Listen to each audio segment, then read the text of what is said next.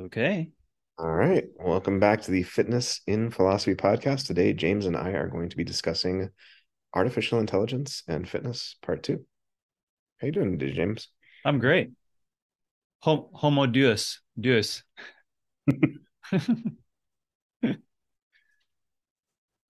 I feel like, I don't Deus. know if you feel this way as well, but I feel like Microsoft and Google all got wind that fitness and philosophy was going to be discussing artificial intelligence, so they decided to make some of their biggest artificial intelligence announcements. Like we're right in the middle of like I feel like this is 1983 with PCs and the I know. Mac. I know. So for those who may not be It's like we're familiar, shaping the world. oh yeah, I mean, they may think the causality runs from what they're doing to what we're doing, but no, the Please. causality runs in the opposite direction.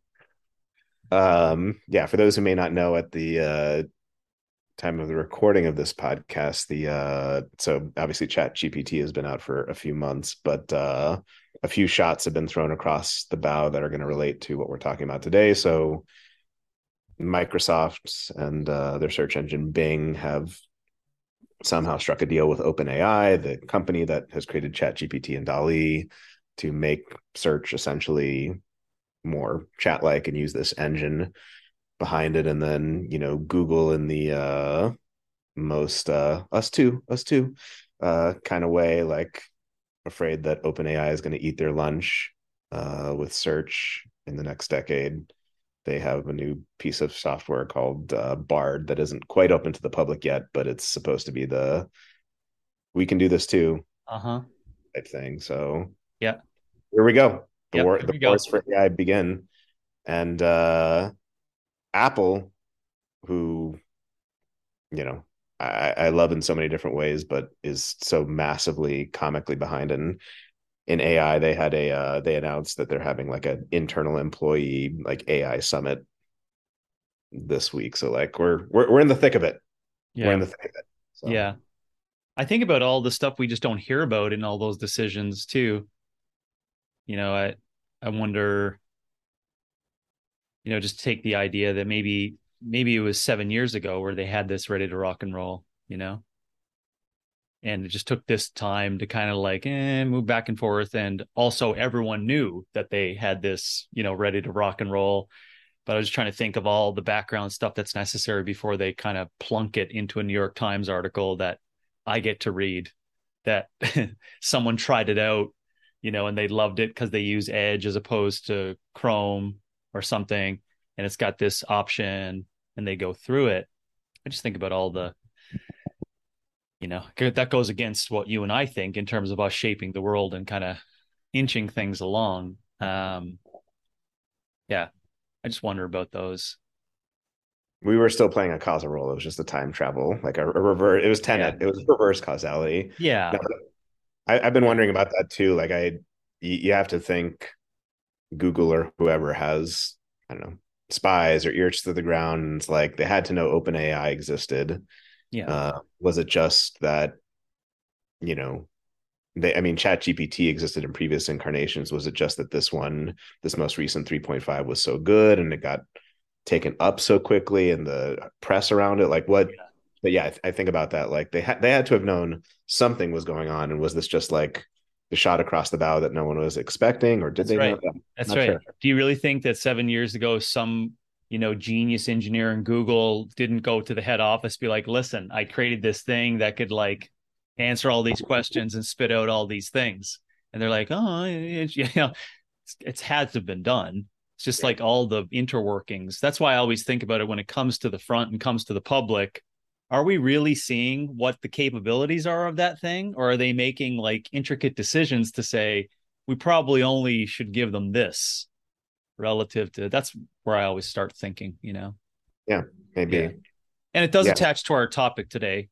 It does Yeah. attach to what we're going to discuss as well, as like, which I wanted to keep bringing up with looking forward to the questions based upon fitness is coming back to who the designer is.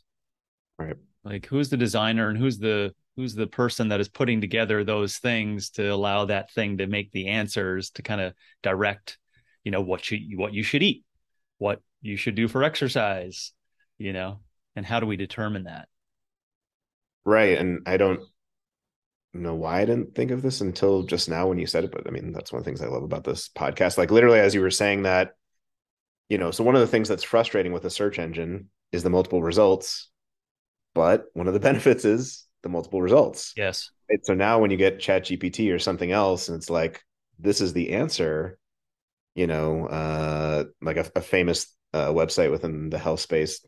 It's kind of got a cheesy name, but self-hacked, but they have good research-based articles on different supplements and what have you. But anyway, that was an example of something that at one point had been kind of filtered out of the Google search list result and or downgraded, and they there are questions about like exposure to new information and different perspectives. So like the benefit, the seeming benefit going forward of something like a Chat GPT is, of course, well, now instead of wading through 20 different links to find what I want, I get the answer. But now the flip side of that is like, well, what other alternative perspectives were you missing as a result of that? Totally. That's where that makes me think about when I just loosely describe the answer that has been there all this time. Because, if people could jump quickly into that, the idea around it, meaning, you know, uh, how is a computer going to gain knowledge, and how are they going to get the information from those data points between a user and the knowledge piece? How are they, like, what are they actually going to look at? And my point would be, if you're only looking at people that are part of the performance or rehab paradigm process, are you really going to get the answer as to what is best? This is yeah, to your point, you just picked that out, is like, well, are we going to allow every option in here? And who decides what option? Are we going to throw in the idea of the wonderfully described by you, walking in the sun and lifting rocks? Like, is that a part of the process inside the options? Is the answer, you know? And then we get into, which I like, you brought up the discrepancies really that need to be in place for the decisions made for nutrition, right? And what you call density, I see an exercise as variation. I see both of them in the same area, nutritional density versus variation in exercise and what you do. So anyways, good starter. Yeah, absolutely. And yeah, figuring out like, I don't know if you saw this thing, but we were discussing this yesterday at the gym, and this is kind of an example of what may be going on with Chat GPT, and we'll get to this later as well. But there's this thing circling around talking about how some studies said that Lucky Charms is healthier than steak. Do you see this floating around? No. Okay, so it was it was a lesson in a few things. First of all, it wasn't a government backed study saying Lucky Charms is better than steak. It was a methodology for assessing the relative health of foods that was developed by Tufts, that a number of researchers agreed generally did a good job. And then there was another researcher that was challenging this methodology of ranking, and they were saying, well, one exception you get out of this ranking is you can make Lucky Charms healthier than ground beef or steak or whatever it is. But to your point about nutritional density and asking these questions, like, and I was bringing this up yesterday in the conversation, like, it's one thing if you assess foods in terms of just purely their micronutrient content, but even that can get hairy. Yeah. But like, it's another thing when you start to talk about, well, you know, carbs are better and fat is bad. You know what I mean? Like when you start to Yeah. look at that way and you ask Yeah. that GPT, like, what's the healthiest food? And, Wonder Bread comes out above ground beef or Lucky Charms or what have you. Yeah. Or even, I think there's more interesting decisions in the closer decisions. So let's say a Wonder Bread versus a sprouted wheat bread, right? So I think that's more interesting, because, as I would agree with you, that there's far more provocation inside of like the Wonder Bread versus meat, right? Because both of them are really loaded in numerous different ways of emotions and politics and etc. But I think the closer aspects I think is going to be very interesting to see what gets spit out, you Oh know. yeah, definitely. Yeah. I mean, To use that as an example, what won't be inside, I can guarantee you is a game plan for number one, the ideal proponent of what the carbohydrate is, and number two, a continuum that says, "Oh, you're here, go here."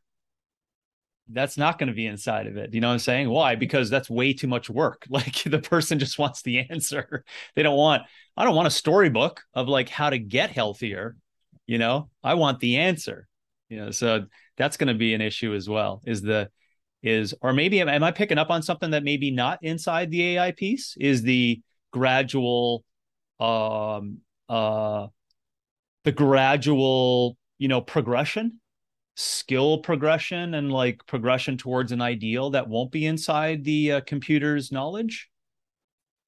I mean, conceptually, I don't see any reason why that couldn't be. I think as a prediction of what most of these companies will put out, it will be closer to that first option you described, where it's just like, give me the answer. Yeah. But maybe in, the coaching paradigms, the Coacher X or whatever, if you inject some sort of coaching or knowledge into the system as well, then I don't see theoretically why you couldn't have a discussion about, well, hey, if you're at Lucky Charms or if you're at Wonder Bread, let's go to Sprouted Bread and, Yeah. so on and so forth. Yeah. Yeah. I just think it'll be, it's a little tougher to sell, right?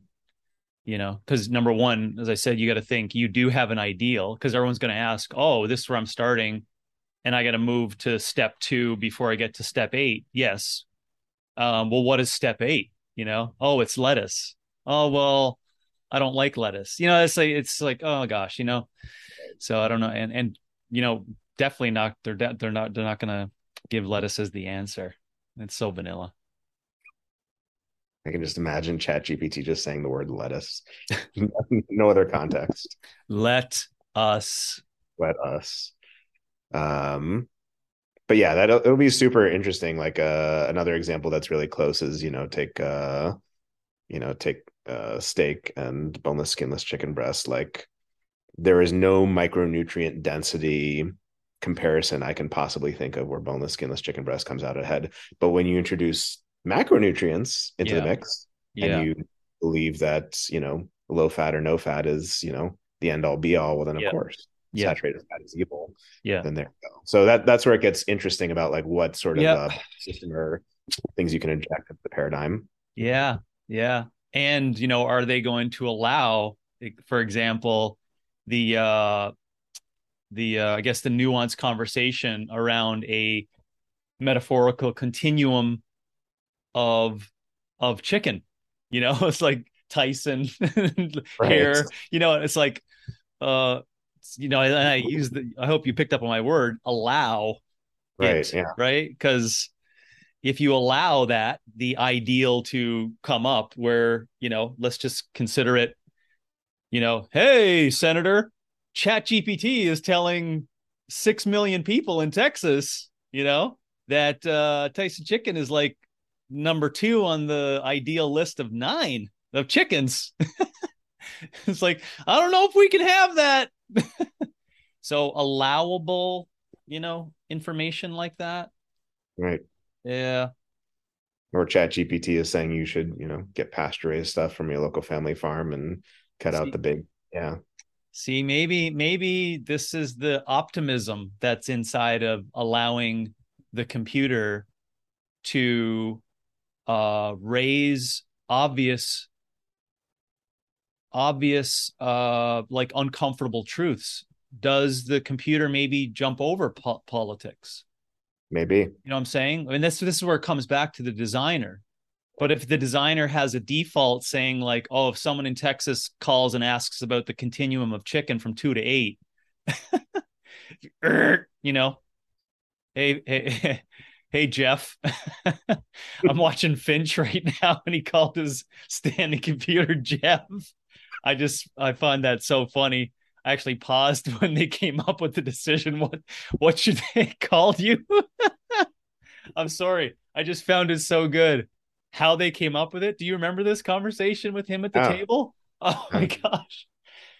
I won't go into it, but they came up with it with Jeff. What should they call me?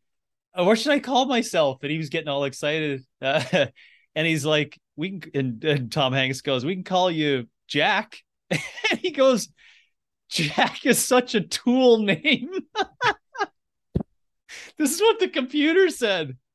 So good. But see how it's so beautifully written, right? A computer recognized a Jack is a tool. yeah. Oh, but a tool. Do you see that is human? Like no one wants to be called a tool, you know? He's like, how about William Shakespeare? He's like, it's taken. It's been overused.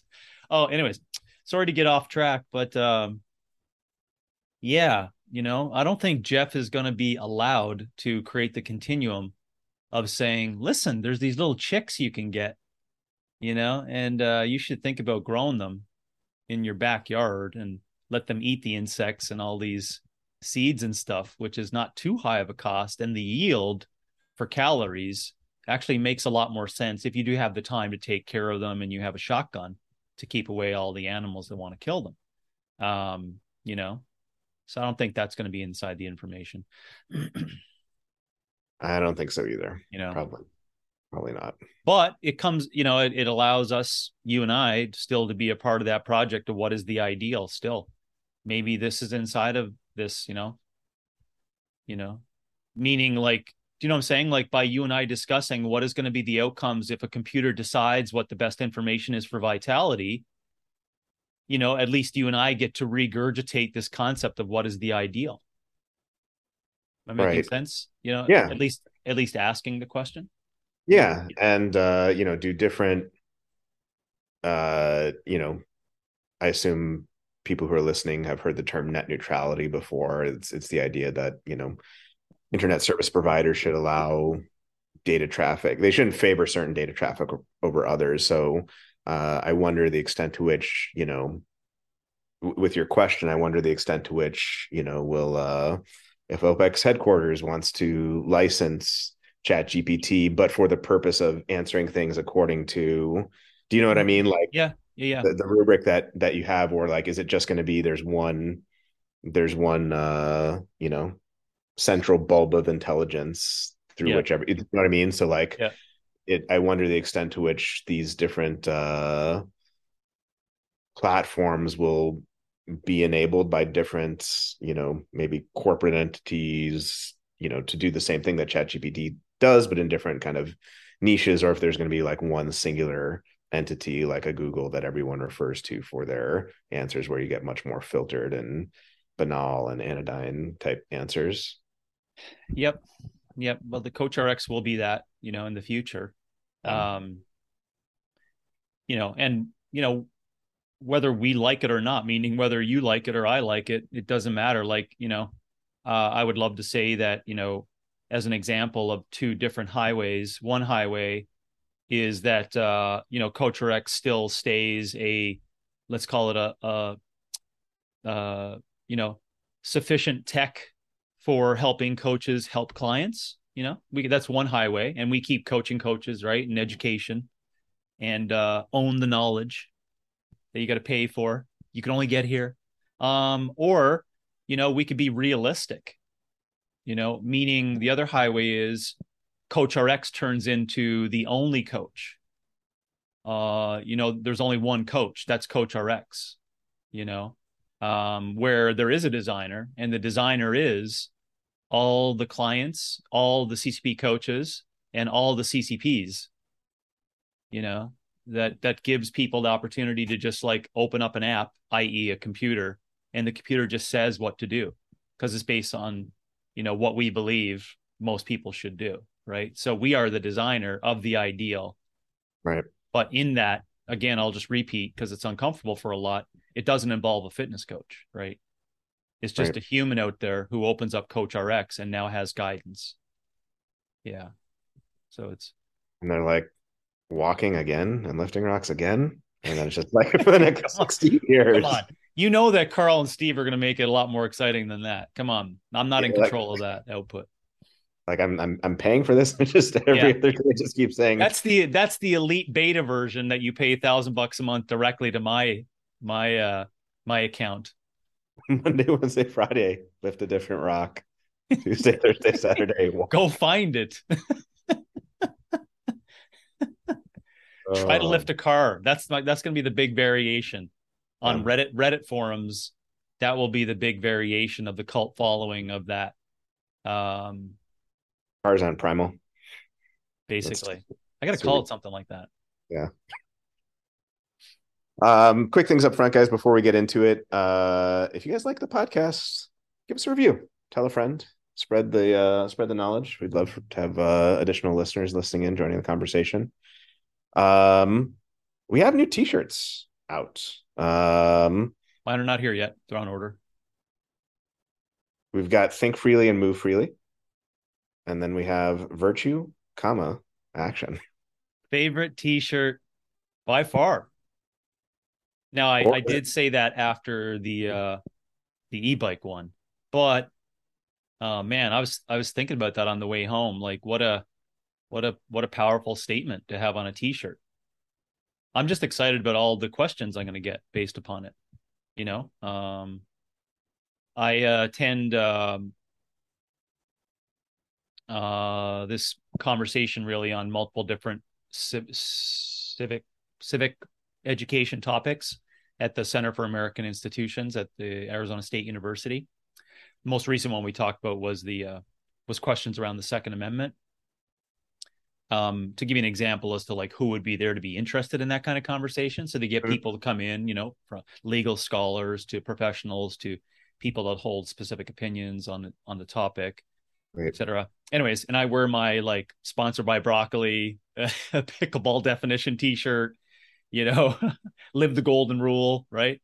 Which in that audience, they really like that one, but it always gets some good. So when the Virtue, Action, man, it's going to get a lot of conversation. So I'm looking forward to going back to those meetings with that shirt on. Yeah, it's a good one. It made me think, I mean, even though we didn't design it this way, I guess maybe a future one we could design too, but like in Aristotle's view, like if you drew an arrow from action back to virtue, it's like a loop. Man, well, thank you, because that just that just added to the conversation to these people as to how they would probably discuss an improvement in the action. But we didn't put a period. That's what I'll say. You know, that's true, and we shouldn't have. I mean, yeah, the ultimate movie for Aristotelian ethics is Groundhog Day. Keep repeating the same action to become virtuous. Yep.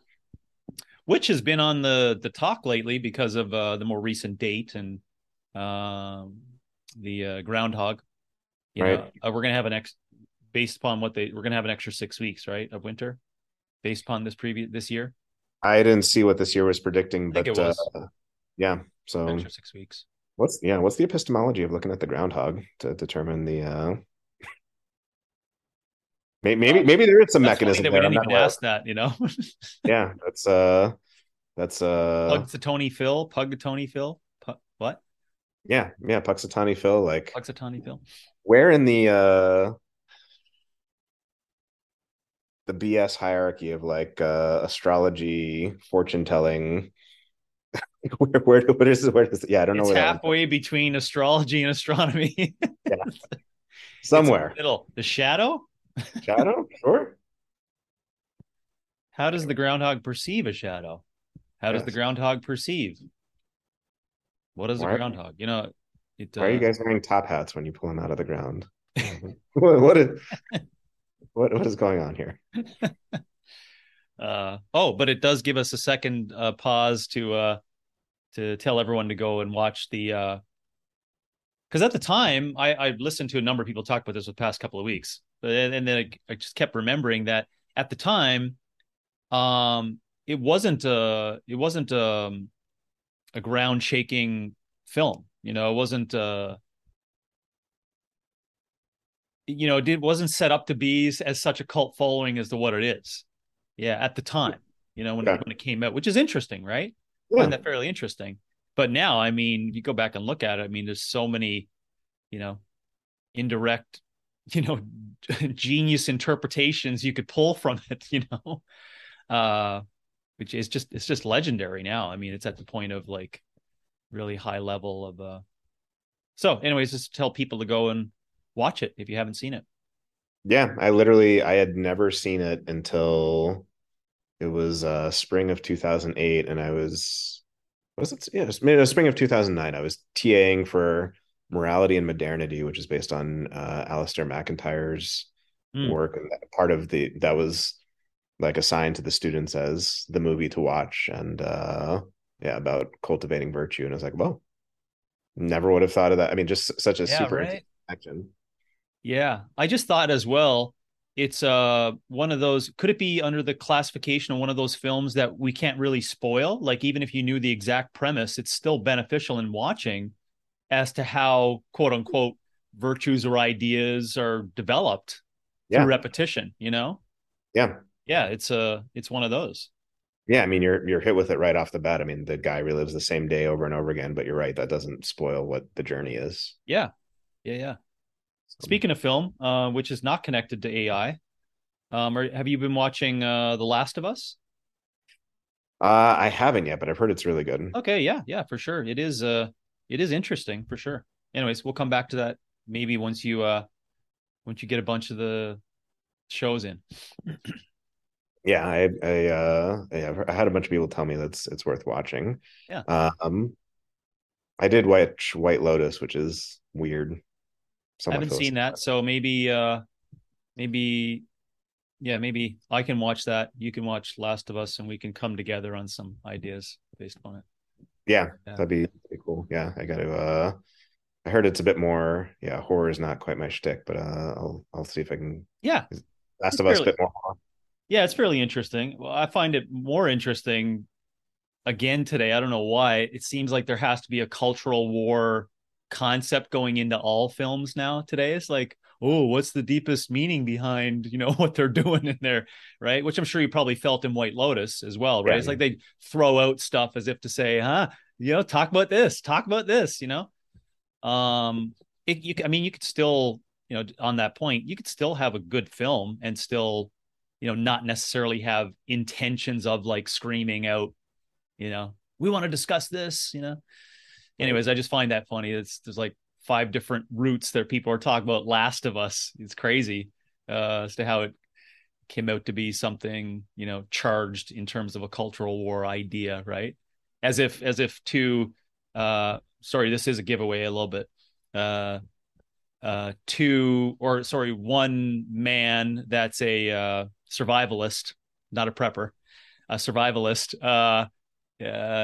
recounts all this loneliness and this deep down thoughts around loving another man. And then another man shows up on his property who's also just like out of the woods, came out of nowhere into his life that he takes care of, etc. And all of a sudden now this is like provocative, right? That two men are in love, it's crazy. 2023 that we're having five different articles written in major newspapers on the concept. Well, what is the intentions behind a survivalist, turning into a gay man who falls in love with another, just lands on his doorstep? Is like, I don't know, the fact that it could happen. How about that? Right. Logically, I don't know. totally You're possible. lonely. You've been around no one for 5 years. You've been on your own. I don't know. Anyways, sorry to go into that. That little bit of a giveaway, but I want now. Now I'm happy because you get to see the intentions going in. Because to a lot of people, I think the third episode it is, Yeah, I it's heard kind that of like one. striking. It's kind of like, yeah, No, I yeah, heard that one. I heard that episode was really good, and yeah, of course, leave it to the internet in 2023 to take something that is not problematic at all and make it problematic. But I have to send. I'll send you after the after we finish recording today. There was Pedro Pascal was he hosted SNL, and they did like a Last of Us send up with Mario Kart, where oh, Pedro Pascal plays Mario. It's so well done. I showed it oh, to. I bet. That's why I was laughing. I was It's like, that is fantastic. Oh it's man. amazing. I'll send it to you. Okay, thank you. Yeah, I can picture that being really well done. Yeah, they did a really good job with it. All right, so I'll make my way a little bit more quickly today through the artificial intelligence and philosophy, since we discussed that last time. Just give basic headlines, and then we'll go into artificial intelligence and fitness and some of the newer questions we're going to discuss today. So, just a quick recap. What is artificial intelligence? It's the theory and development of computer systems able to perform tasks that normally require human intelligence, such as visual perception, speech recognition, decision making, and translation between languages. Artificial intelligence has a deep connection with philosophy. Logic is the basis, like logic trees and probability trees are kind of the basis for artificial intelligence. Um, so, and it's also deeply connected with questions about human consciousness, human nature, what makes us different from animals, what makes us different from computers. And just to kind of mix the Turing test and the Chinese wall thing, or Chinese room experiment together, because it's really it's a similar type question. Basically, the question is for AI, the thing that all AI has been aimed at is, imagine, let's just take the Turing test example. Imagine you have someone behind a wall and they are corresponding, could be via voice, could be via text, typing, whatever modality you want. And on the other side is either a computer or a human. And passing the Turing test is getting to the point where the human on the one side who's conversing with whatever's on the other side cannot tell the difference operationally. Mm-hmm. And, there's no set amount of time for like, well, does it have to take 500 questions or 5 years or what have you? But the theoretical idea is you get to some point where you can't tell the difference between the two. And, you and I discussed last time, people are starting to think about like, how do we move beyond the Turing test and what other questions are there? But it's kind of crazy to think from like the inception of the Turing test, which was what, 60, 70 years ago, something like that. Like right at the point where like maybe this like chat GPT is honing in. Mm-hmm. It's honing in on it. Yeah. So it's not quite there, but it's honing in. Yeah. So AI in the past, so the Turing test, Alan Turing, father of modern computing, that's kind of where this all comes from. As I mentioned last time, philosophers, including Descartes, have been thinking about like to what extent could robots or automatons achieve something similar to human cognition. Today, we've got things like DALL-E and ChatGPT, both of which are currently made by OpenAI. And what makes these, James, if you have other thoughts or ideas on what makes these revolutionary, let me know. But it seems to be that the two things that are really revolutionary are, one, the being able to speak plain text English into the query, and then two, I guess a third thing. So two would be getting back like a single response, like a single human like response, either like a picture or a type thing, in real time with like a single answer as opposed to 10 links. And then three is the conversation aspect. So like currently, if you look up a Google link, it's not like make these simpler or make these more direct. Now, my brother, he was showing me some stuff with some med school stuff for his boards and is like, put all these different bacteria into a chart, explain the mechanism by which these work. Now explain it to a fifth grader. Now put it in 100 words. Mm-hmm. So you can really kind of whittle down and almost have a conversation. Yeah.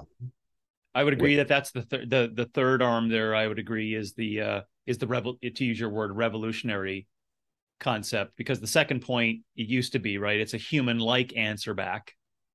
Right, like, oh wow, I asked for umbrellas, and the search engine took like 0.00003 seconds to give me a million umbrella pictures back. So it's human like in its answer. And then I think it's the conversation and the subset characteristics of that conversation back. That's like, that's far more personal than a million umbrellas. Right. It's like really, really tight. And now we're into that gray zone of that was so human like. Is it human? Is it humanish?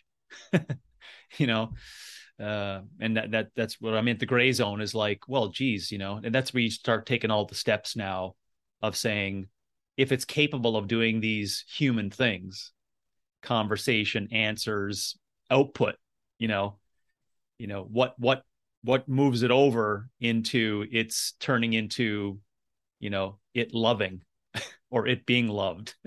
Right. Now we're into now we're into uncomfort. Yeah. Yeah.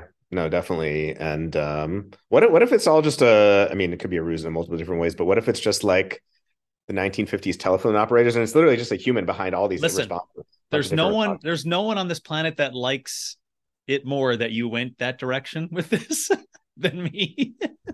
Just a million different humans just typing these It's answers. just da, da, da, da, da, da. It's just strings. Or monkeys hopping on typewriters. New t-shirt.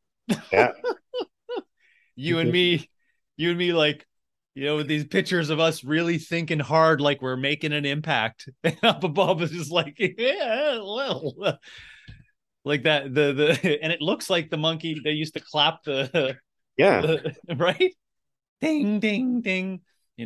Which is it scares me a little bit. I have nightmares about that monkey. I don't know where did that monkey show up in what horror film. I'm not sure. I know it's in like the Phantom of the Opera movie. I remember it being in that, like the clapping. Yeah, it's not that one. Gosh, anyways, that monkey shows up in a film and I get a little 8-year-old scared. Well, then we should definitely make a t-shirt. And then and I mean the famous philosophy example that actually ties right into this about intelligent design and other things, and we could have this in the t-shirt.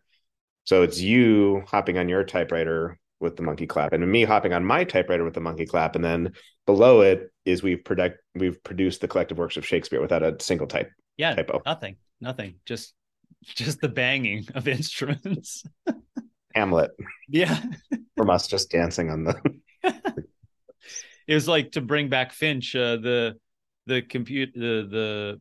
Jeff was woke Tom Hanks up because he was barking at the dog who was barking at him.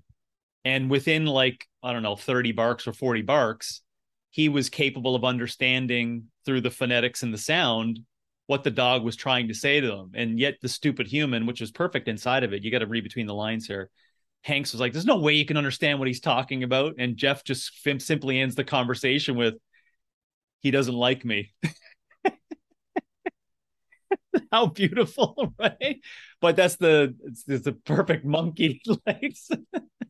It's like, yeah, it's all understandable. You just got to listen really carefully, right? And below it is just some simplicity. Truth is like, he doesn't like you. It's so simple. Nothing different about complex. It. Yeah, not that complex. I've never seen that. I'll have to watch that movie at some point. Yeah, it's pretty good. I mean, I'll preempt it by saying, just I'm assuming you are that particular to that. You're picking up on those things, so I think you'll enjoy it. Yeah, it sounds good. Yeah. So yeah, I mean, we really are, again, for better or worse. I'm sure, people at the dawn of personal computers had similar thoughts, and we're like, but I would say right now, 2023 is going to be not too far off from 1983, although the main thing is the rapidity. Yeah. Things that are happening and the extent to which they can change society and the nature of work. And yeah, Siri was 2011, and Siri was like, interesting, cool little circus tricks and stuff like that. But this is a whole order of magnitude different. Yeah. So you bring up a couple of points there. I think we should speak to our listeners about this. Come around, everyone. Comparative to, let's take a timeline between 1500 and 1998, and just think about digital technological advancement in that period, right? And then go 1998 to 2023, and then just draw whatever you think is the improvement on that curve. it's without doubt, it's like a ridiculous, whether it's, what is it, Wolf's Law, or this continuum of going, really, really high. So that brings up also the question that you just made there. There are some things that have happened in our perceptions of this growth, right, that would make one consider the fact that a winter may occur, right? Because there are people that discuss this. I think Robbie Soab, I think his name is. He's on The Rising with it's on the Hill show, or the Hill. He's on a show called The Rising. Anyways, he wrote this book called Tech Panic, where he talks about that as to, what can occur with regards to this a tech winter would mean that, to your point, things come up like this. We're like, Siri, oh, it's just like going to be a game changer. And then there's like 37 other things that come up like that in these periods. And we still think this curve is like this, but really we're just going to end up, we haven't really ended up doing anything really monstrous in it.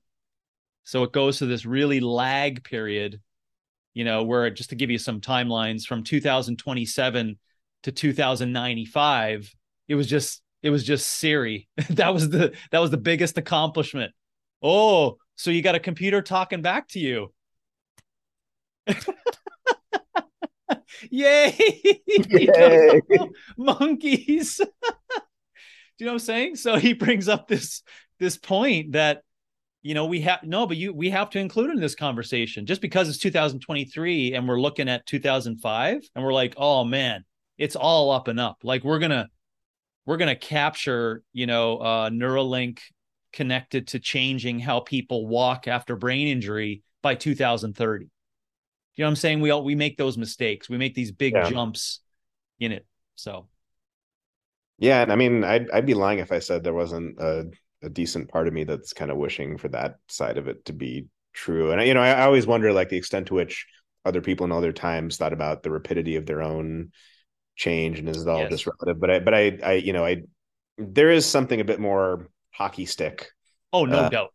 1900, no 2000, that type of stuff. But yeah, I mean, there is part of me that, because I think, and we've discussed this before, I think there's a certain amount, we're always pushing the limits of human understanding, but like there's a finite capability of humans to like absorb the rapidity. Like it's too much too soon. So like having a bit of absorption. And that's the argument, though. That's the argument for the flat line after the hockey stick jump.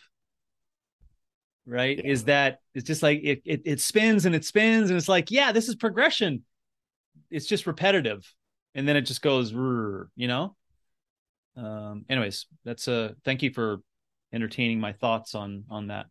No, that's a great point. And yeah, I mean, assuming we're all still around in 10 years, I guess we'll see if ChatGPT is one. I'm not going to necessarily ruin anything about Westworld here, but like one gigantic orb that controls all of humanity in one thing or not. But I guess we'll see. It'll either be the Siri of its time, or it will be the Singularity. Yep, one or the other. No in between whatsoever. Nope. You can't play music on a t-shirt, but if we were to make the monkeys clapping with the typewriters, the music I would set that to is the Curb Your Enthusiasm. Do do do do do do do do. Just kind of the if Folly had a theme song. Yeah. I think it'd be easy to set up too. Maybe there's a QR code so someone can scan it on their phone and it plays the song as they're watching your looking at your shirt. You go into one of these meetings for the Second Amendment. Yeah. And is that all that's on the shirt is the QR code? Right. Yeah. And we'll see if we can maybe at one point TeePublic will be able to do one of these Westworld shirts where it, we talked about previously, where it tells your true emotions about things before you even recognize them, before you even consciously are aware. I mean, I was just fascinated again by this book that I'm reading called Autonomous Knowledge that was indirectly recommended to you. And I'm always fascinated with how philosophers come up with these great kind of vanilla theoretical experiments that that and the way they call it and the way they name it. I mean, it's just classic, how philosophy does that, to the point what you were just discussing there. There, and I'm asking you this, there must be numerous, current books on ethics and virtue and what, with Westworld as a like a base support of the conversation. It's got to be like where they pull in culture and they, Yeah. because this one discusses the Matrix, right? And it Right. comes up with this experiment called True Temp, Mr. True Temp. I'm not sure if you remember this experiment for epistemic knowledge. Anyways, I just wanted to make that point that if anyone wants to go into some readings where some of these things in Westworld and all the ethical considerations of it, you're probably going to find it in some philosophy text. Oh yeah, and I mean, that was also one of the ways I could tell I was getting older when I was teaching, is like when I would reference like my all-time favorite movie, The Matrix, and the students who at that point were, I don't know, born in 1992 or whatever it was. I forget the exact year, but they're like, "What? Who?" And then Inception, that would do it, and then Inception became too old. Harry Potter, not for quite science fiction, but yeah, Mm, it's interesting. Like I think Westworld and Tenet would be kind of the ones yeah, today. yeah. So, in terms of the future, which is going to really relate to what we're talking about today, the truth that we need to say at the outset, we don't know. We don't know what ChatGPT is going to be capable of. We don't know what AI is going to be capable of, but it's going to be interesting to discuss. But Yeah. the big questions here are, could we ever get to a point like Westworld where, humanoid robots can pass the Turing test and are essentially indistinguishable on the surface from other humans, kind of like a Terminator situation? And then another one that is famous in philosophy is this conceptual possibility question versus are we just not there yet? So, you know, with regard to human consciousness and AI, philosophers have been asking for a long time, like, is it just that the technology isn't there yet? Or is it conceptually impossible that a, logic machine could produce human consciousness and critical thinking? And I don't know that anyone really knows the answer to that. I mean, Sam Altman, I saw him on this is the CEO of OpenAI. He was on an interview and he was like, I think it takes a great degree of arrogance to think that, you know, humans are somehow unique and a computer couldn't do this stuff. And then, well, maybe back in reverse, right back at you. Yeah. I don't know. I don't Yeah. know the answer to that one, but it's interesting. So Yeah. And there's lots of discussion on that. I mean, it's endless, conferences and everyone talking around the exact same area. And there's a cottage industry now, of think tanks on this particular stuff for good reason. The downstream effect of, as I call them, the serious situations inside these conversations, like war, or deep fake, right, with regards to political conversation. So I think those are, it's good that we don't have the answer to that yet, because it's requiring us to really figure out, if we push that system to its max, i.e. the computer can do all these things, we're going to have to weigh out all the positive things that could occur from it. Just think about the positive angle of, you know, that I just try to give the avatar of the lonely older person on a fixed income, who now has a monstrosity of support for the next 20 years from 75 to 95, by what was the robot's name in the Jetsons? Rosie, Rosie. So maybe it's Ricky, yeah. but Ricky the robot is like, and because we can comprehend at this point in time how much help and support it's going to be. And I just give that example of, like, that is the reason why we need to still have these think tanks and all this conversation, and those challenging between where it can land, because we don't want to give up the idea that it can be extremely helpful to civilization and humanity, extremely helpful. But inside that same conversation, it could also be very destructive. Right. Yeah. And And I think that's where we land in our conversation mainly is the destructive aspects possibly of making people lazier, or making people making life seem more simple, and by meaning that like the computer's going to do your workout, the computer's going to tell you what food to eat, the computer's like right. that is that fitter, is that more vital, yeah. Yeah, it's hard to, I mean, yeah, it's exactly like you said with any new technology, there's always this stuff. It's like on the one hand, there are the people asking, well, is sitting for 8 hours a day in a long haul truck human flourishing? You know what I mean? Like, Yeah. and that, people who fall asleep at the wheel and crashes and stuff like that. And then on Yeah, the flip side, you have people whose livelihood that's right. it depends on that. And it's a lot safer Yeah. if you don't have that. But what about people's livelihood? And Yeah. there are going to be certain questions that we can try to address before this all takes place, and then there are certain ones that just we won't be able to see or even answer until the change has taken place. At which point, you just got to do the best you can in the moment Yep. to try and correct it. Yeah, you just hit on one of the three areas that I remember Andrew Yang talking about, that with his push to at least have more conversations on the outcomes of this automation.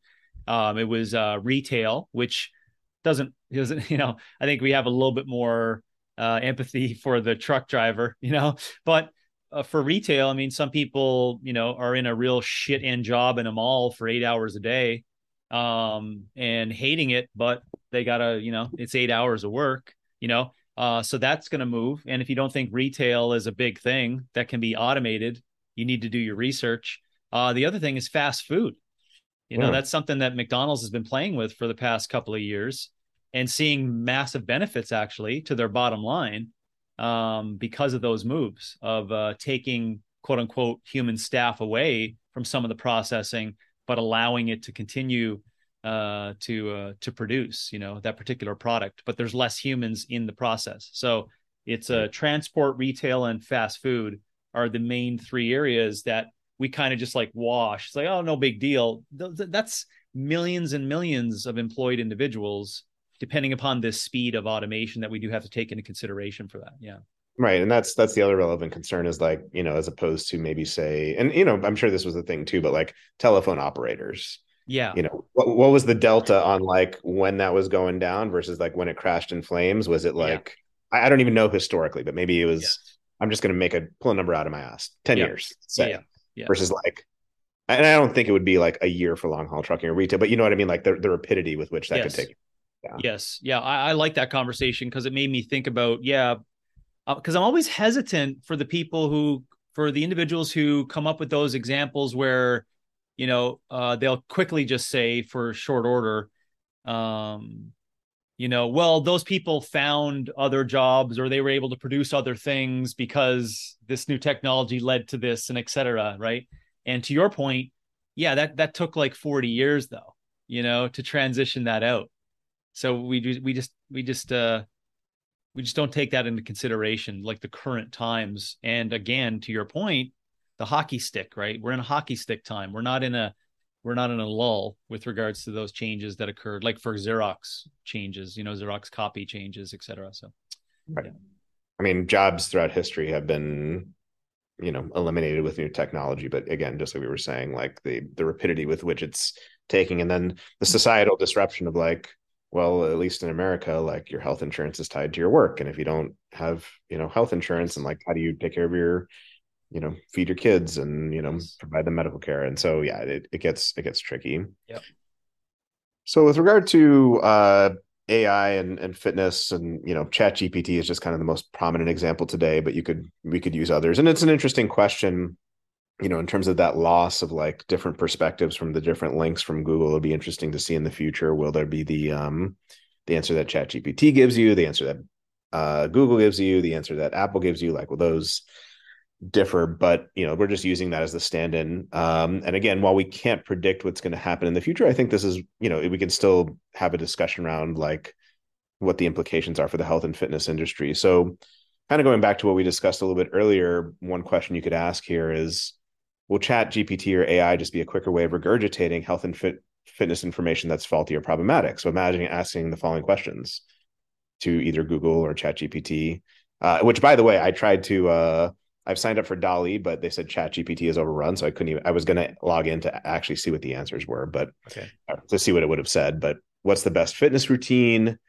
While I can't index it to you right now, you can imagine in the future what is the best fitness routine for me, and then those being based on biometrics, and then the question of, well, should it be based on biometrics? What's the best diet? Will it just regurgitate some version of the food pyramid, or whatever the national food policy at the time is at the time?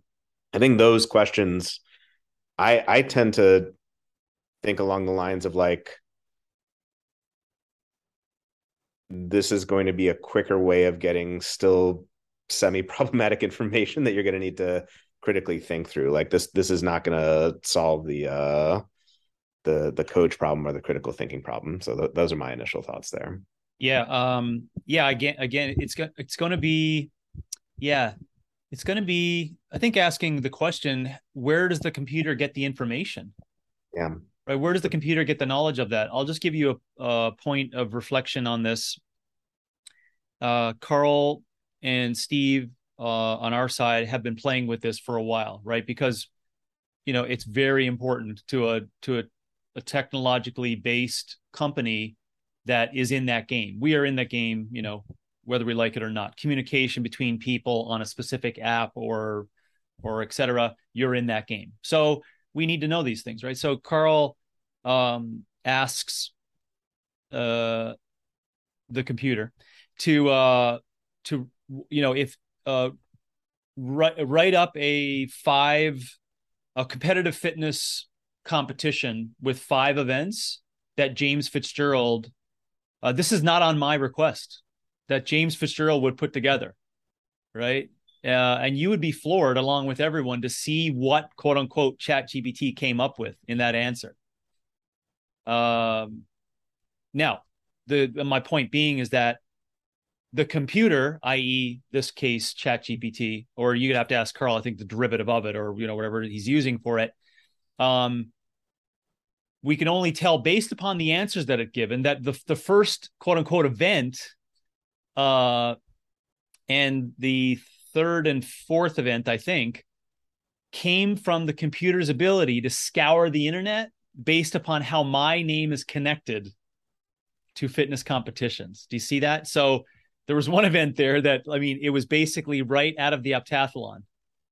Okay. What we have been known for like, what my name and OPT and Big Dogs, what we were known for. It's like, it just like wrote it out. Now, the computer wrote this out, right? With semicolons, rounds for time, etc. So I'm just giving you and everyone, again, that pause to say, it's still going to be intricate to see, even back to the question where Lisa's like, what is the best fitness routine for me? The computer has to figure out somehow, who Lisa is. Like, there's got to be something that you've quote unquote given up. That's where I spend my time thinking, is like, how will the computer find all that information from Lisa that's going to give Lisa the right answer? Yeah, that's, so anyways. Yeah. And oh no, that makes sense. And a lot of the stuff that, at least today, the way that would work is it would be quantitative data as opposed to the qualitative kind of subjective data that you might get in like a conversation, a consult. Yeah. I initially thought you were going to say it was just 5 different instances of a 60-minute map 10 bike. I thought that's what it was going to be. But that goes to show you how, again, it does. It sounds humorous, but that's a good reflection on, it's not going to give. It's going to give whatever the computer has access to for the information. Right. You know what I mean? So that's, yeah. Yeah, that's where I would really be interested. Maybe Carl has run this before, but I would be interested, like, if you just ask, what is the best fitness routine? What does it say? Because James Fitzgerald, what does it say? I think it was a resistance train, like a bodybuilding split, gave him back in a week. And we assumed that was because ChatGPT knew who was asking the question. Yeah. Okay. So they would just they would quickly take 3 seconds to research all of Carl's programs, Okay. which is very easily accessible, and it would be a tremendous amount of weight Okay. and resistance. Okay. Yeah.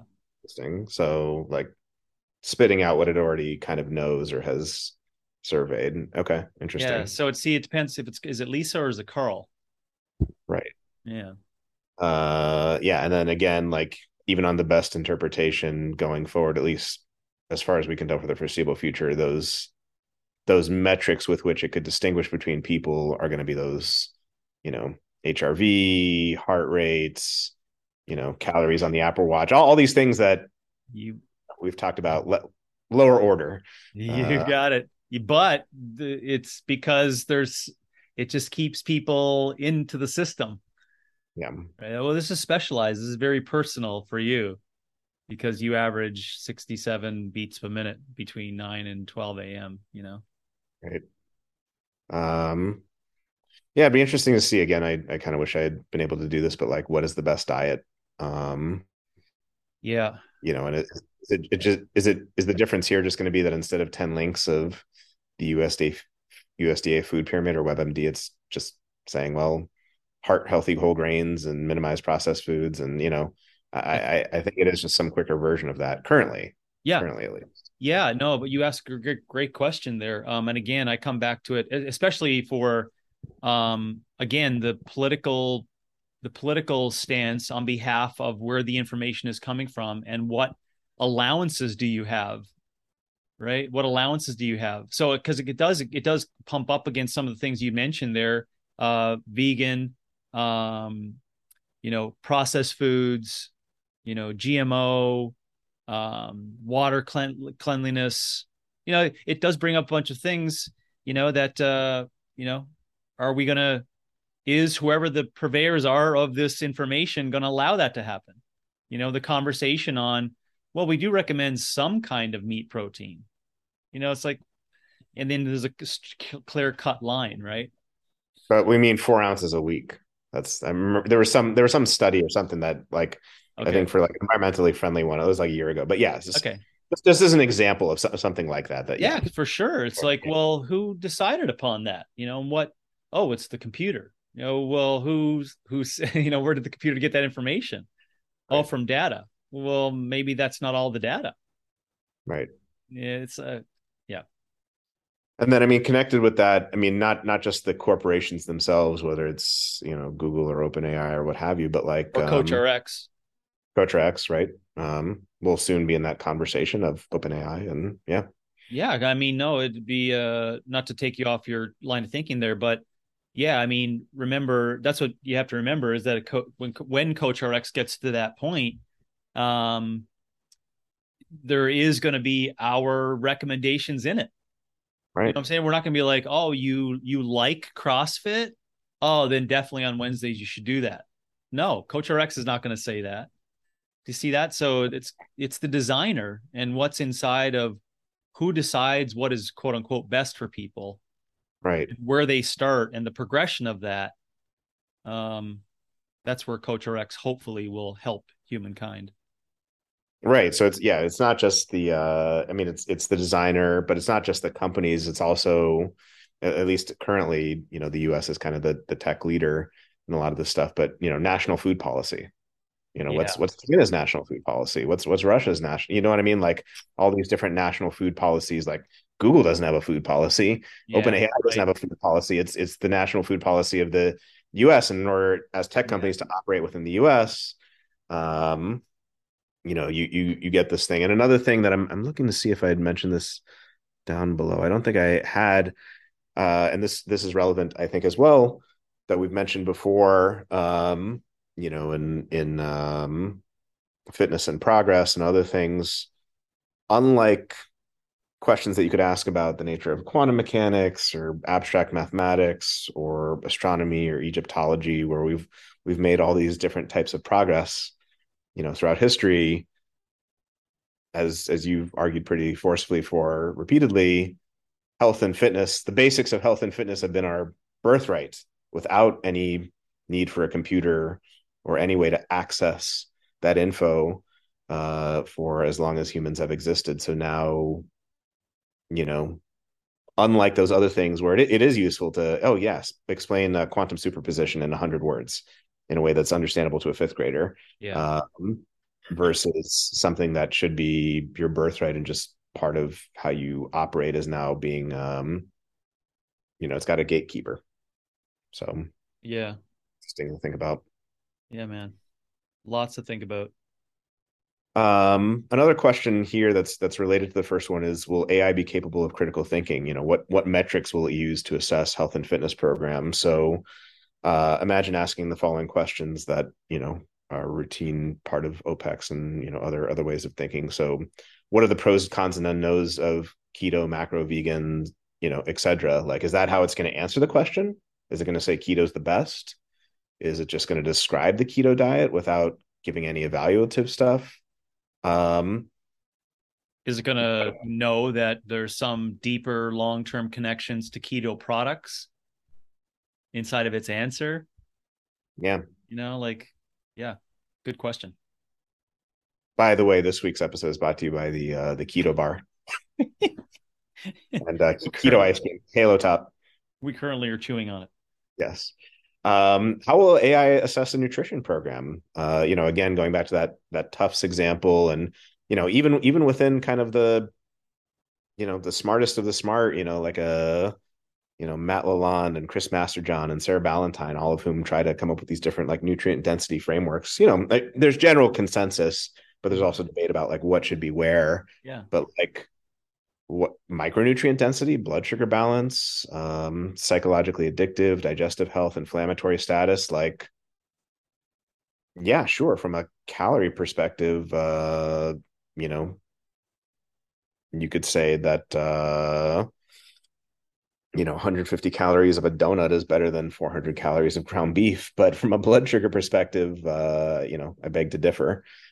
From a psychological, addictive, and inflammation and digestive health. So, what metrics would it use? So, yeah, I guess any thoughts here? Not, I mean, we can't answer what metrics it would use, but like any thoughts about like the issues and the problems that you get right back into, even if you ask these questions to ChatGPT? Yeah, no, nothing more than that. Nothing more than it, coming down to who the designer is that determines like, well, what is the pathway, what is good, what is right, what's ideal, etc. And no, nothing more than I can just see everyone searching to gain attention on what the right, the chat GPT that's going to give me the answer I want. So now we're right back into the same consequences between one human to the other, right? Because that's what ended up happening in fitness over the past 20 years is that a human would go searching for the coach that would give them the program they wanted.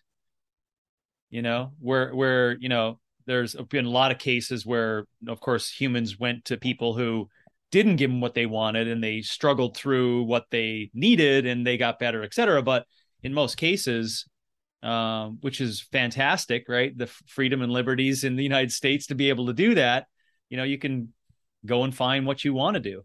So I can see us getting right back to that same point. No, nothing more than that, possibly in this particular area. Yeah, and I think this is why Confusion, chaos, massive information, no answer, free for all. You choose what's best for you. And then I'm very interested to see the political backgrounds when it's not a human, right? When it's not a human, will humans be able to scrape through the stuff, effectively because the computer's not being political? That's where, yeah, I don't know anyways what that's going to look like. Computer meaning the example of the, keto products in the back pocket of the computer. That's like, knowing because the designer was like, don't forget, just kind of throw in that little bar ad through this, whatever it is, Coach RX screen. You see what I'm saying? It's like, yeah. You having a busy day? We'll send you a box of 12 keto bars. It just flies through your window. Broccoli seeds just land on your porch. I mean, this is why, and I've said this before, and I feel like we both discussed it on this podcast. I personally feel like philosophy is as relevant, if not more relevant, than it's ever been in history. And I think for precisely this reason, like I think critical thinking will become that much more important. And I think a lot of the things that you discussed about, the negative downsides of this new technology, like sowing confusion, echo chambers, being in one's own bubble, will be true. But I think there will also, one of the positives of things like YouTube and other things is like very quick access to information and deep videos on, if you want to learn something about functional immunology, okay, well, you can look that up, but it will still be, you're going to get faster and faster answers, but you're going to have to critically think about the nature of those answers. And Chat GPT, at least as far as we can tell right now, does not traffic in values, like whether this information is good or not good, or what should we do with it, and does this lead to a more virtuous life and things like that. The question remains, right? We don't know what the designer is going to do with regards to the embedded values that they want to put into it. We don't know that, right? But I would agree with you that at this point, I mean, a computer is not going to be able to fall prey to that. But I also agree on your first point that I'm definitely inside that like march of holding signs up saying that human critical thinking is still like really, really important today. Human critical thinking. Yeah. Yeah. Where you're going to have humans in the room, making decisions on that. That's where maybe the injection of values can be nefariously led, or can be, promulgated towards something very positive. Right. I think, along with what we were talking about with Coach RX before, and, perhaps even the evolution of OPEX, like what you get with technology is, people are still going to need to search out OPEX or James Fitzgerald or Coach RX, like to know that those are the values worth pursuing or to think about. It's just that now with technology, and I'm guessing you probably thought about this with, the creation of CCP and OPEX, like it's not just limited to like Alberta, Canada. Now it's like, oh, other people can get in on this. And now there is going to be a greater degree of, with this new technology of being able to access things. But as you said, it's going to come up with potential drawbacks. But people are still going to need to know, in order to get that single answer you were talking about from Coach RX about like, no ground beef, no, not a CrossFit workout, that's the thing worth pursuing. That's the value worth pursuing. And that's going to be something that does require some form of autonomy, some sort of value seeking that can't just be like spit out. Mm-hmm. So, yeah. Yeah. Even though it'll be attempted to be spit out. Right. Yeah. So yeah, connected with that, will AI just present facts, or will it traffic in values as well? Can it suss out the best values worth pursuing? Can it weigh competing values? So, if we ask, what is vitality? I'm sure it could give a biology science book definition, but is it giving the definition related to the human journey of 80 years of, being able to stand up when you're 80 years old? And then, because I just think about that for my capital V version of vitality. I didn't know this, but, and I didn't, purposely, plan out that conversation to come to the front. I just kept like mulling over, well, what do I mean by this concept of the ideal for most people?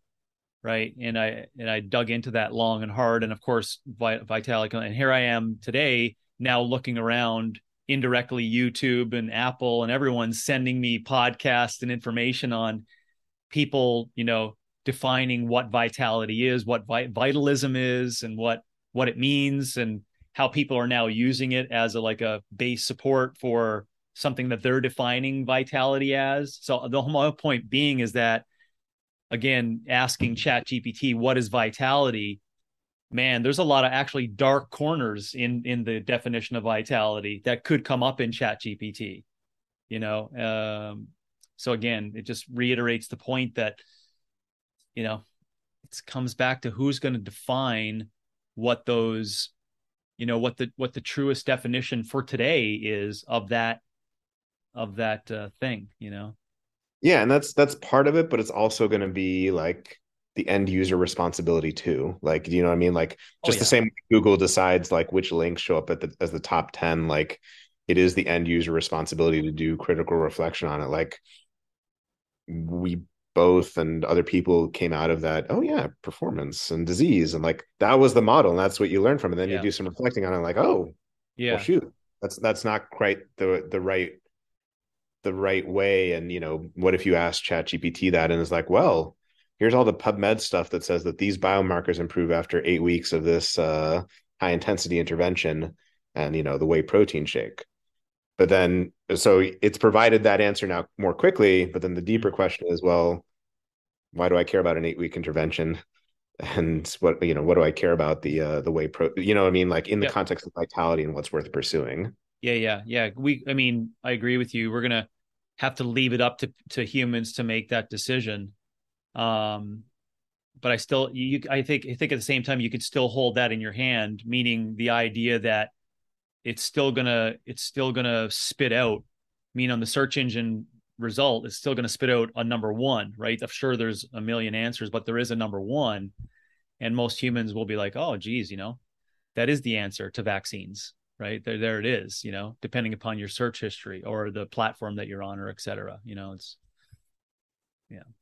Right, which will be interesting to see again. Like, will ChatGPT be the equivalent of Google, where really no one uses Bing, or you know what I mean, Alta Vista, or you know Sure. what I mean? Like, or will there Sure. be competing things, and will they all say the same thing? And Yeah, yeah, for sure. That's what I asked earlier, right? 7 versions of ChatGPT and people hustling to find each spot to give them the answers to what they want to get, right? People getting on DuckDuckGo so that they can get into a right-wing conspiracy corner, for an example, right? Oh, I can have this conversation over here. Oh, did you ever think about the actual conversation you want to have? Not the fact that you don't want people watching you having that conversation. You know what I'm saying? So it's like you're just going to go maybe possibly over time searching, bring it back to fitness, searching for what the best chat GPT gives you as to what you want, not necessarily the rank order as to what is the best, fitness program for Robbie specifically. right. And you can imagine a world where maybe ChatGPT could answer the question, what is the best health and fitness program for vitality? Although, as you mentioned, there could be many problematic answers to that. But then if you ask the question differently, ChatGPT, should my health and fitness program focus on vitality? What's the response going to be back there? That's a different thing. Yep. Can it adjudicate between hypertrophy, Yep. not, from a value perspective, not from Yeah. a fact Yeah. perspective, Uh-huh. competitive, Ironman racing and vitality? Could it, who is to say on a values perspective whether performance or vitality is better, just from a chat GPT perspective? So that is where I Yeah. think human thinking, critical thinking, philosophy, all that stuff is still going to be just as relevant, if not more relevant than ever. You're just going to get quicker, somewhat fact-based answers that you're going to be able to then do the philosophy on. It's just going to come more quickly. And that doesn't give me hope, because if we're going to leave it up to humans to philosophize, I don't have much hope. Just being honest. Yeah. Well, Yeah. it's been that way since Socrates, James. Now we just have ChatGPT to Yeah, I mean, maybe that's a meta point, right? It's like leave it up to ChatGPT to philosophize over the answers that ChatGPT is giving. I don't know, right? Give me yeah, the and best that's fitness program. Okay. Give me a philosophical framework understanding as to how you got to that answer. Okay. Give me, it's like, yeah, well, and that's where that's the tricky part about autonomy, right? It has uh to be freely chosen and can't be um well, maybe there'll be a pill. Maybe CRISPR will make it so that we all become some version of. yeah. That's the next talk actually at CAI. We get one of the lead researchers on that CRISPR information from 2013 or something, 2014. He's coming to speak on it. So I'm really interested in that. And of course, you do bring up my most recent reading of autonomous knowledge. My big aha moments are that itself, right? Like, where is that knowledge coming from? I'm just learning so much based upon that. Yeah. Yeah, absolutely. And I mean, I think, yeah, that general point of that book being like, there's only, you know, autonomy plays a very important role. It can't just be, you know, spoon fed, so to speak. Yeah. Yeah. And we've already touched on this a bit, but you know, what about contradictory opinions and forbidden questions? So, you know, are Cheerios heart healthy? Yeah. Right. That's what they say on the box, of course. But, you know, should grains and carbohydrates really be the foundation of what we should eat? Will going vegan um, be the best route to health? Yeah, this is really where I think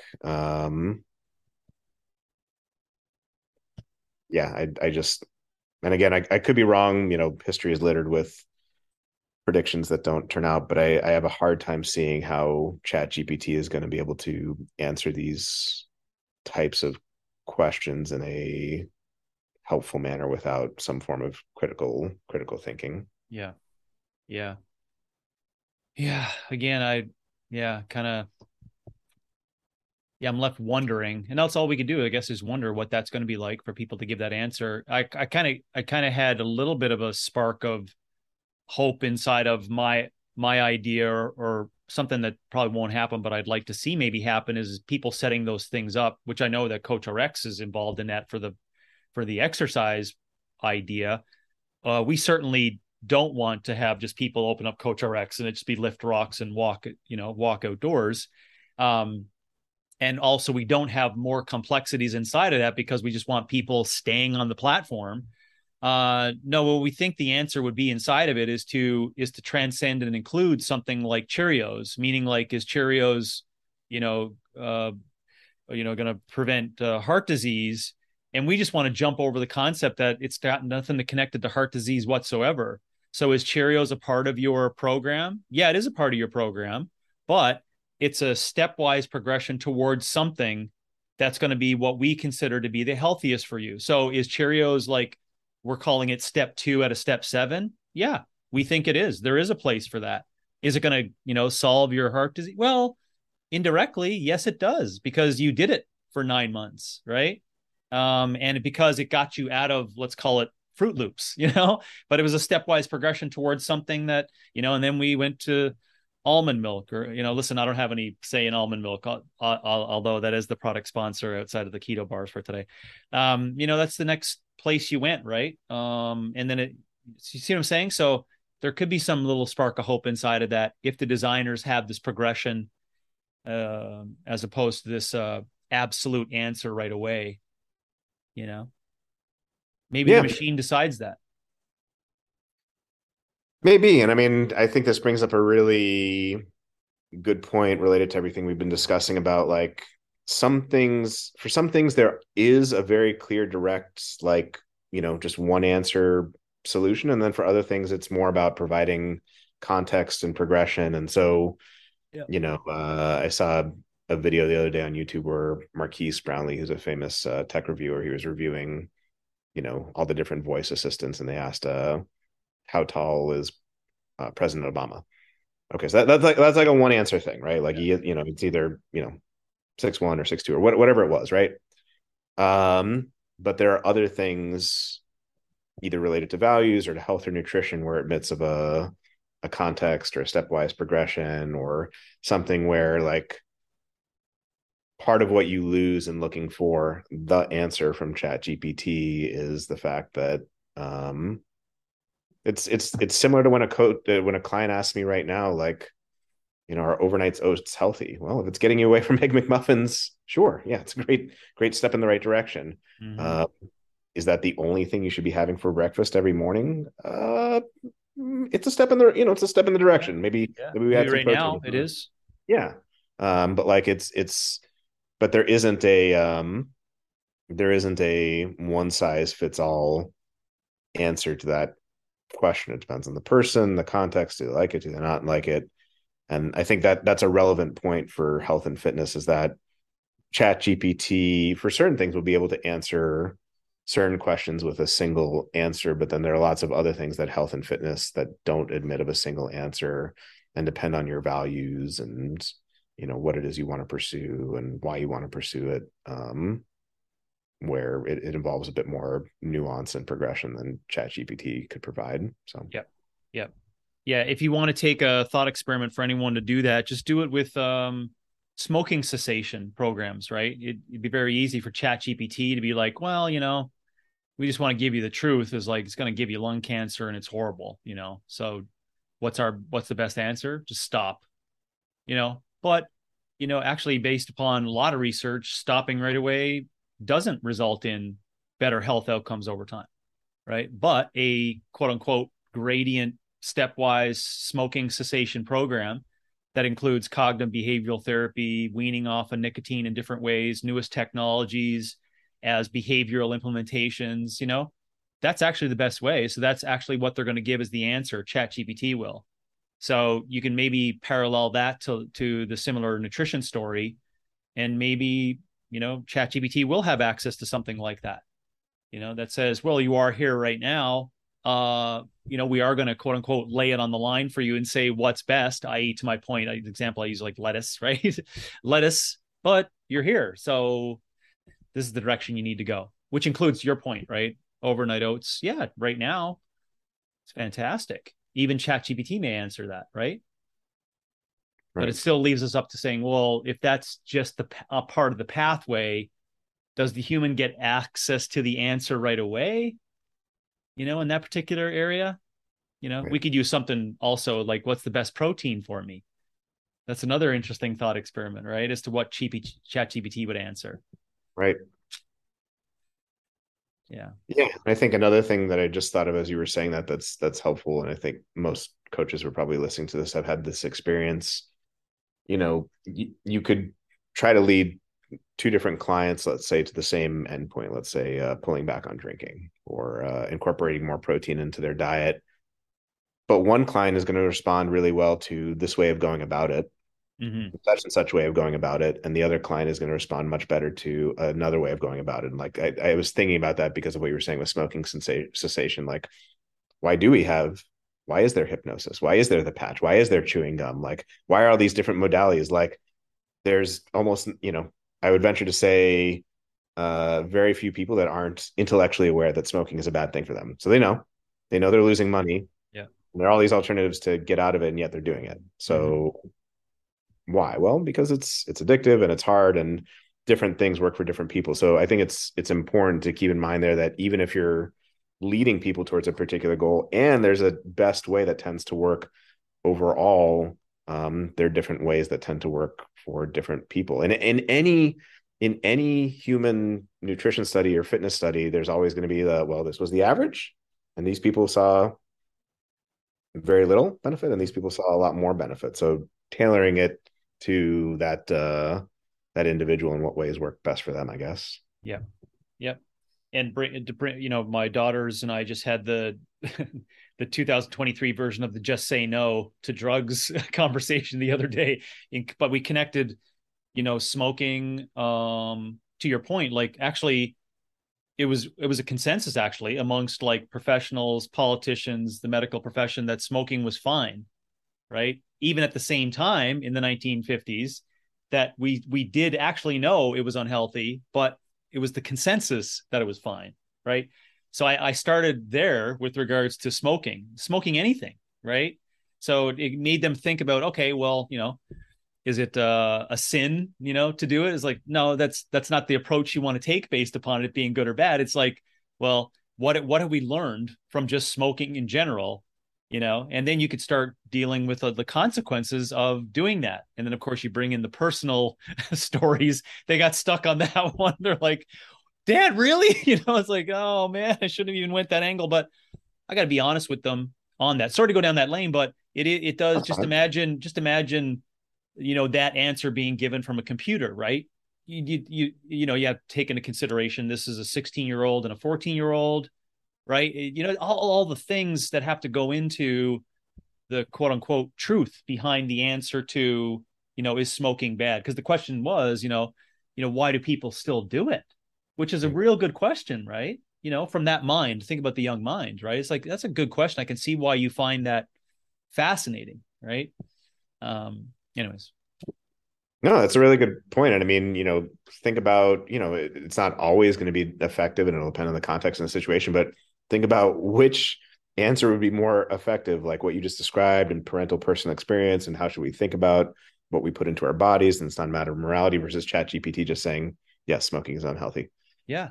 Which is actually going to like have more effect on a young mind Yeah. than the other. I would venture to say the first one is probably going to have Yeah. much more.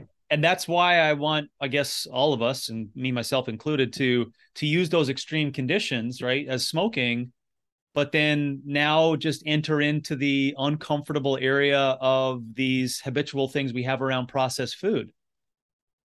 It's not as stringent, you know what I'm saying? But it's like, well, do you want to get to the point where ChatGPT is like, just shut up and eat lettuce?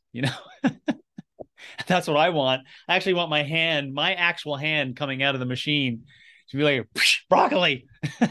And as it hits you, it acts or shocks you from holding the phone, vibrates with a serious amount of contractions that are actually the amount of hertz that were connected to the interpolated twitch technique that I actually used with people in the 90s. With that shock, somehow this language of broccoli will come out, and afterwards you're like, why do I like broccoli so much right now? I'm not really sure, but that was the answer you got from ChatGPT. I like that. Yeah, where the hand comes out to slap. You seem to vacillate back and forth between the stepwise fashion and the OPEC North Korea through the phone. Yes. Broccoli or bust. Well, that's my brain. I want to get, listen, I'm going to be 50 soon. I want to get to the answers quicker. Yeah. The stepwise is long. Monday, Wednesday, Friday, Cheerios will be okay, part of the stepwise progression. And then Tuesday, Thursday, Saturday will be broccoli, bitch. Just right across the face. Wait, what? You even get a little shock without getting a shock. Right. And then maybe kind of the last question. We touched on this a little bit before, but just something to think about. Big companies are the ones developing AI currently because, as far as I understand it, and I'm not an expert, but they need access to large computational power, large data sets. This ties into centralization of power and who is the decider. Yep. And Apple having influence over the Fitness Plus industry and Amazon and Alexa and ChatGPT, and this has all sorts of implications for society in general. But like I was mentioning earlier, being healthy and fit was a birthright. Like everything about it, yeah, was a birthright. And what are the implications now for it? And part of the reason it's not a birthright anymore. It is, but it's more complicated now, is something we've alluded to in the past. We are both the ones that created this environment, but yet we didn't. Like, you and I didn't, but like successive generations did. And like, if someone wanted to just live, naked and go to the bathroom outside, like all our ancestors did, and look up at the stars, like you couldn't even do that now if you wanted to. So like, we don't even have the choice to do those things that like we can do some of them, right? We can do walking, we can to a certain extent hunt, depending on where we are, although it depends. But like, a lot of that birthright has essentially been taken away by the modern environment, and now people do need to ask, because the environment doesn't force it upon us to do what is healthiest for us. What should I be doing, given the fact that I live in a concrete jungle and I see the sun for 5 minutes a day? So it's this tricky thing where what should be our birthright and requires no subscription fee, requires no computational knowledge, is now going to be gate kept, for lack of a better word. I'm not even sure if that's a verb. I know gatekeepers are now, but by these different companies. So any thoughts there? Yeah, well, my brain always goes to more scorched earth prophecies in this scenario, as opposed to like, I would expect nothing less. I would expect nothing less, James. But I did pause to think about what some people do consider, though, is the actual cost of the energy of increased computation. That's something we do need to pause about, right? I'm talking about where does energy come from to power the computers for an increase in computation, right? That I don't want to get. What's that? Humans plugged into the matrix were batteries. Yeah, but I mean, you can't enter that road. But I just thought, especially in today's day and age, right, where everyone wants to throw out all these uh all these ideas, and it's either scare thinking or prophecies of optimism or something else, right? In regards to energy, but at least that's something to think about. So it actually is going to still require energy, for the computation power. That's something, we got into that with crypto, right? It took people like, I don't know, 2 weeks to be like, it's going to be a lot of energy to kind of, mine this system, right? And they kind of good on them though, but they kind of kept that like pushed down as far as possible for as long as possible. Anyways, that can get you into some conspiracy theory thoughts in terms of the ending of it and the power and blah blah blah, but don't go there, or do if you wish. I also think that I also think about the how it's possible that, to use your example, the two ends of the spectrum, right? Take the concrete jungle, 5 minutes of sunshine individual, and take the, let's call it, just the other angle, and say, how do we raise all? How do we raise all? Right? I would say, the other angle, if I'm not being clear on it, is the farmer, making his own meals, building his family in a small community in Montana, getting sunshine, dealing with what I'm saying? Like, his nails are all, dirty and calluses, etc. I just want you to give you an example, right? Of like, who are we to determine what vitality is in that realistic current modern model, right? Who are we to determine that? So that's why I'm saying it's possible here that the answers that Chat GPT will give will not be just move to the farm, because that's how you're going to get whatever we consider vitality today. It's taking a realistic perspective and saying, oh, you live on the 35th floor. This is your job. This is what, back to your point of your birthright is this, right? So maybe technology is in place, possibly for today, to give that concrete jungle dweller, CJD, known from here forward in our language. I'm just doing a philosophical play here because they also do those little interjections of words of CJD here forward. The CJD is going to use Chat GPT and new forms of technology to give them as much of an experience as to what the farmer's getting as possible. Yeah. So how do you and I not know that, you're not going to be able to hold your phone over your forearm and get specific kind of rays that are beneficial to the proliferation of immune system strengthening that you get from specific rays that come from the sun? Like, you and I don't know that, right? Yeah. But it happens in a concrete jungle, right? And then you could just take that example and like 40 other examples, right? I'm not comfortable about it, but some people are. Are you comfortable with, Rosie the Rocket pulling a thing of gobbledygook that was engineered food that is very, very similar, very, very similar, very low energy cost, very, very similar. And you don't even want to know how it was made, but the outcomes are that the data has shown it's healthy. It's just like the cow's milk from the farmer. You see what I'm saying? So that's right. I would hope that that's what technology would provide in that realistic proposition in the end.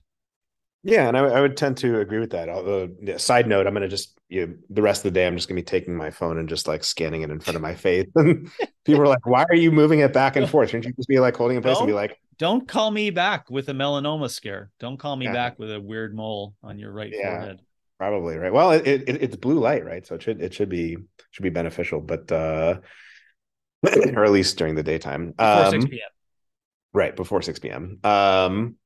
But yeah, I mean, increasingly, and I know we've discussed this before, but I do kind of have those similar thoughts about like, we act like, well, a treadmill these days is absurd. And like, why do we have dumbbells? Like, you can just lift rocks. It's like, well, take the person that was born in New York City. They didn't decide to be born in New York City.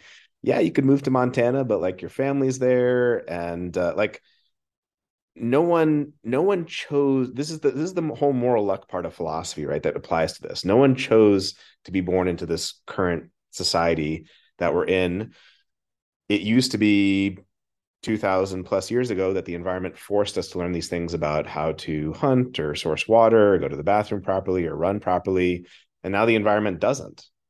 So we need to, like, and sometimes our parents don't teach us, so we need to, like, a seek out this information, either a via Google or, Coach X or ChatGPT or what have you.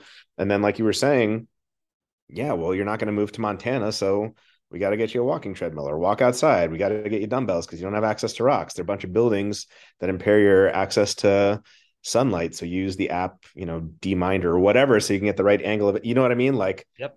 this stuff does seem absurd on one, like, it is kind of absurd, but it's also like none of us chose to be here in this environment that we ourselves created and made it so that this is no longer our birthright and what we are automatically taught by the environment. So in that context, if we want to maintain some semblance of biological fitness, we have to adopt these kind of in-betweener, semi-absurd practices. Yep. And technology is going to allow us to do that. Yeah. Yeah. And how we're connecting those points is that we're connecting technology as ChatGPT is giving you the answer that says walk on the treadmill, visualize these things, listen to this podcast, and put these glasses on. At the same time, you have a lamp on you that's overhead that the ChatGPT gave you answer for the bulb that you should buy. That's giving you the right kind of light that's going to, be on your skin because your t-shirt's off because no one's watching you and it doesn't matter. And it's not in the class, but it's giving you the right kind of formulation of the, hydroxy D shit underneath your skin that's leading to production of these immunoglobulins that predict, this is like, but that answer came from ChatGPT. Right. But the fascinating thing I still find inside of that is that, which I have to contemplate a little bit more, is that is the access, will the person though have access to the knowledge of what is ideal?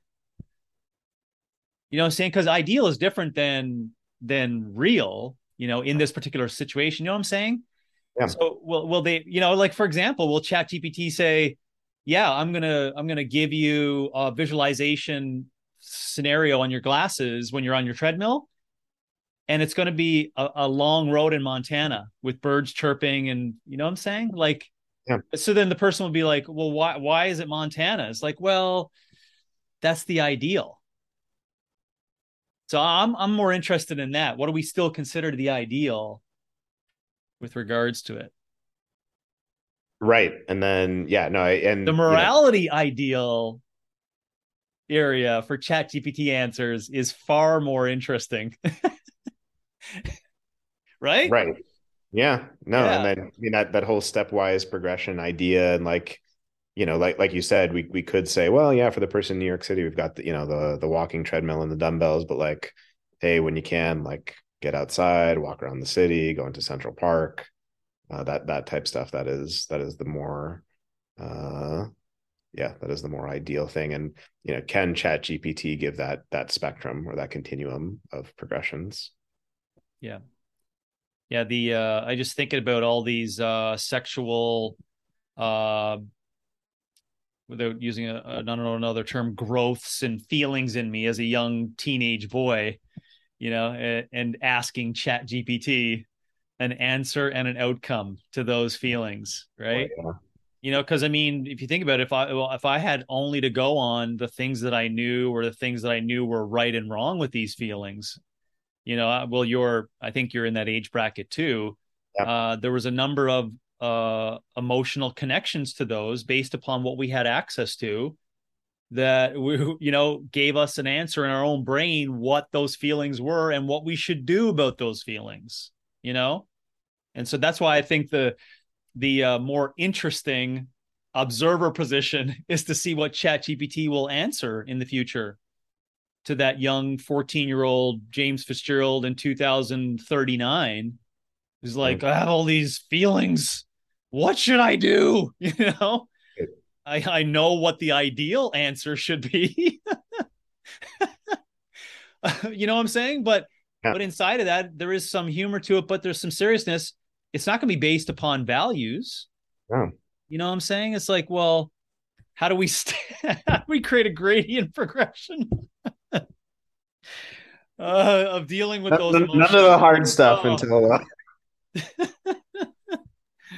I mean, it's the same thing parents had to deal with I mean, I guess about a generation ago now, but like, kids in the mid 90s growing up with the internet oh, and yeah, search totally. engines. That's why I gave the smoking one.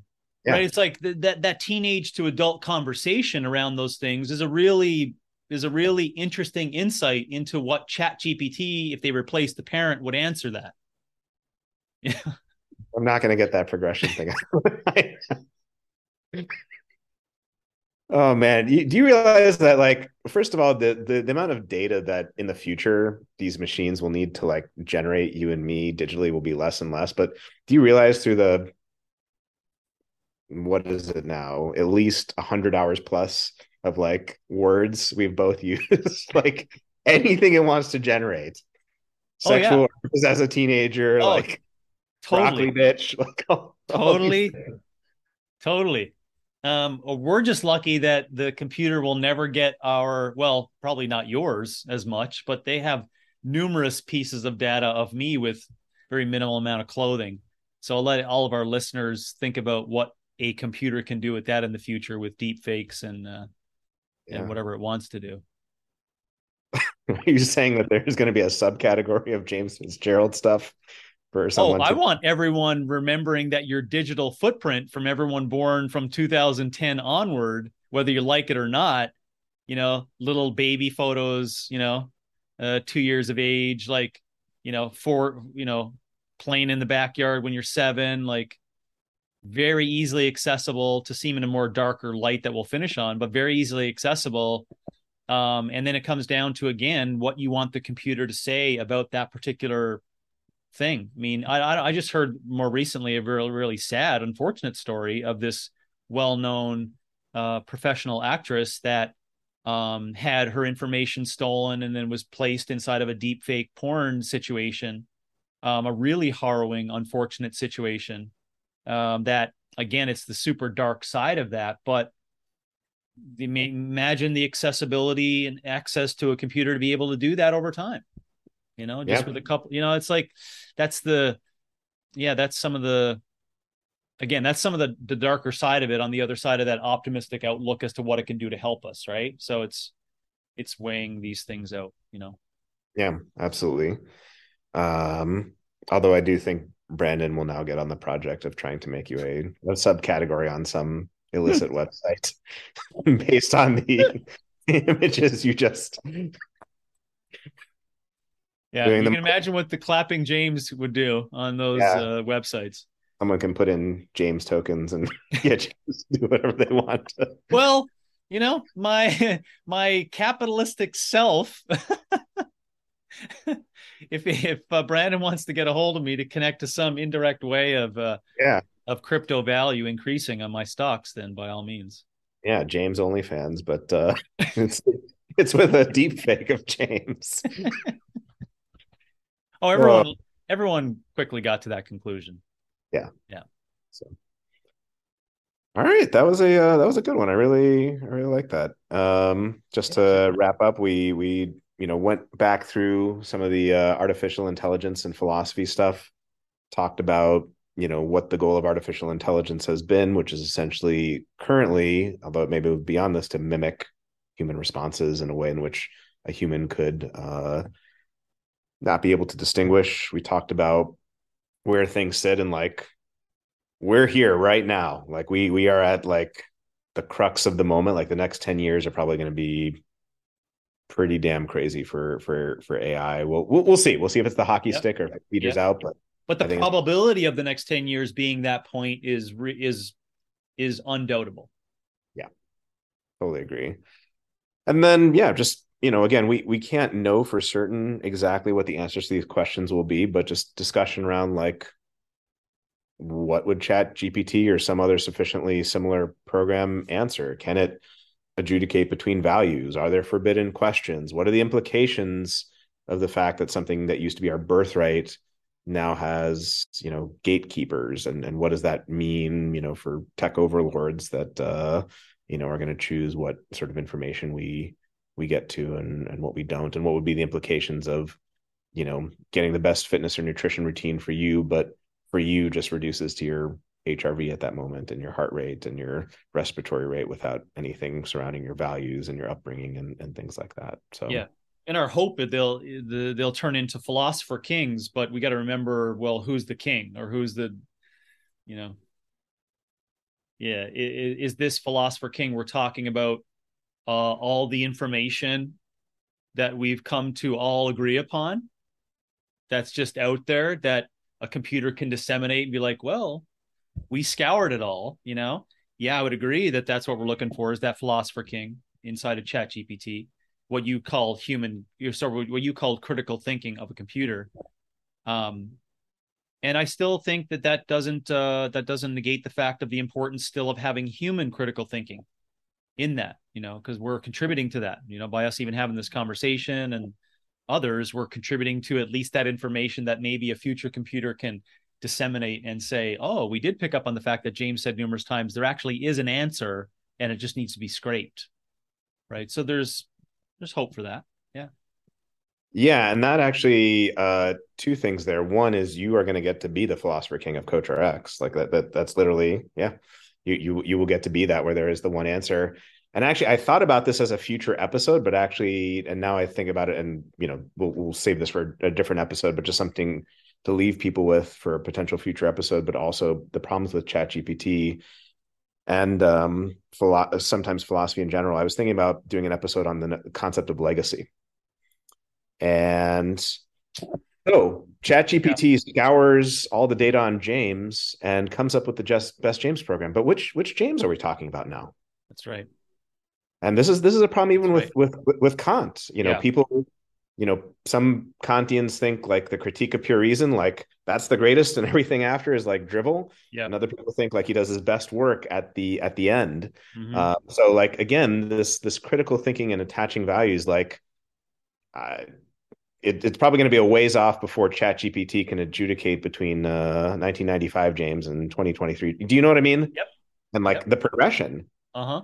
So that's important too, like how someone's thoughts develop over time. Like I can see the text about what you've written, and what if it just tries to mash it all together and it's just a beige mishmash because it doesn't sense that there's a progression there. Yeah. And again, who determines how to do the mashing?